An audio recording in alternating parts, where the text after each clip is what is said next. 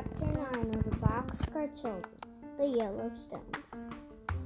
Now that the children were together, they were very happy, but Aunt Jane seemed to be getting more cheerful every day.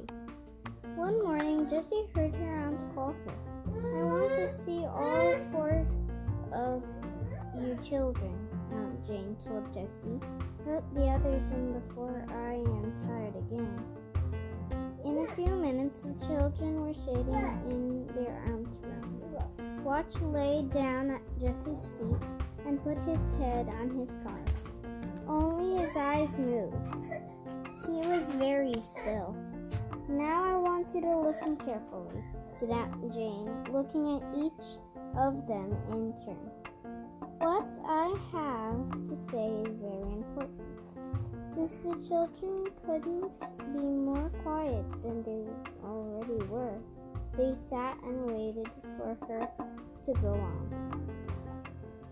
"I'm going to give you children this ranch." "No, don't say a word. You are the only relatives I have. You seem to be good children, and you have been kind to me." The children were too surprised to say anything. "I know you are not old enough to manage the ranch alone," she said, "so I'm going to bring Sam Weeks into it. He will manage the ranch for you. Mr. Pond, who handles my business, says that will be all right. Now what have you to say to that?" Henry was the first to speak. "We're too surprised to say much, Aunt Jane. It's wonderful." Watch got up and went over to the bed. He sat down and held out his paw. Aunt Jane took his paw and said, "I see you think this is a good idea. If Watch thinks that, I'm sure it must be true." She patted the dog and went on. "The ranch is yours from this minute. All I have to do is write my name when Mr. Pond brings the papers. I want my ranch to belong to the people who love it. That's why I wouldn't sell it to those 3 men." The 4 children said thank you very softly and went as they left. "The only thing about this that I don't like is Grandfather," Benny said. He threw himself down on the grass.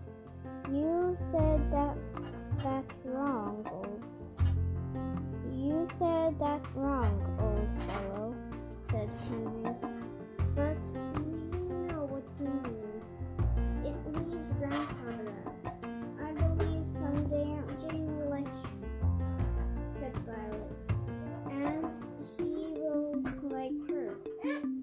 "I hope so," said Jessie. They sat on the grass and looked at their ranch. The driveway came to the back door. It went past the windmill, past the barn, and then out again to the road. They could see woods and mountains. They could see the long kitchen houses from where they were sitting. "Who were the men Aunt Jane was talking about?" asked Henry. "3 men came while we were buying groceries," Violet answered. "They tried to make Aunt Jane sell the ranch to them. She probably needed the money," said Henry, "but I'm glad she gave the ranch to us instead of selling it. I hope she won't be sorry." Benny said thoughtfully, "I think we ought to explore right away. If this is our ranch, we should know everything that's on it." Jessie said, "Well, we could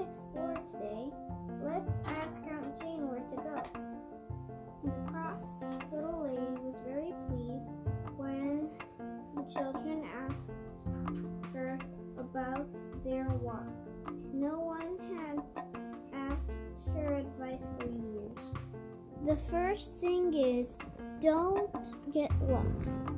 Go down past the chicken houses,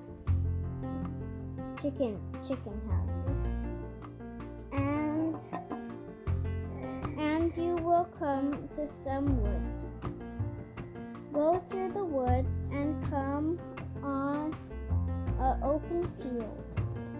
There is a stream. Follow that stream and you'll come right back home. Then he said, I think we should have lunch, don't you, Aunt Jane? By all means, said Aunt Jane, trying to hide a smile. It was very hot in the sun. The children went down past the chicken houses. They came to the cool green woods. It's a beautiful place, said Henry. Can you see? A very nice place to eat lunch, too, said Benny. The others laughed. But they were always hungry. They found a place where they could sit down. It was quiet and cool. Jessie was eating the last of her sandwich when she stopped suddenly.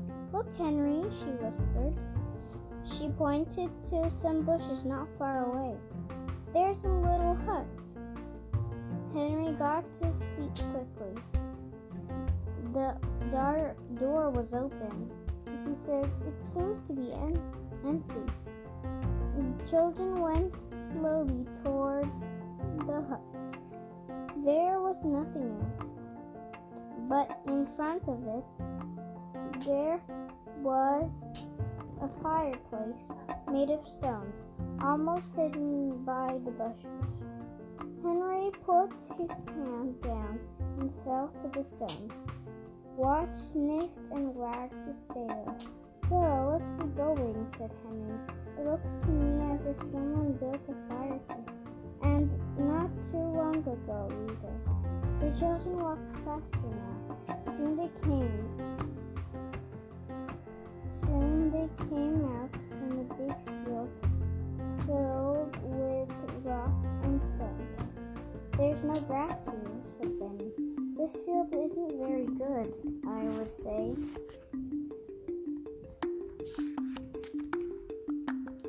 So this was chapter 9. Bye guys, see you later, see you later. Bye guys.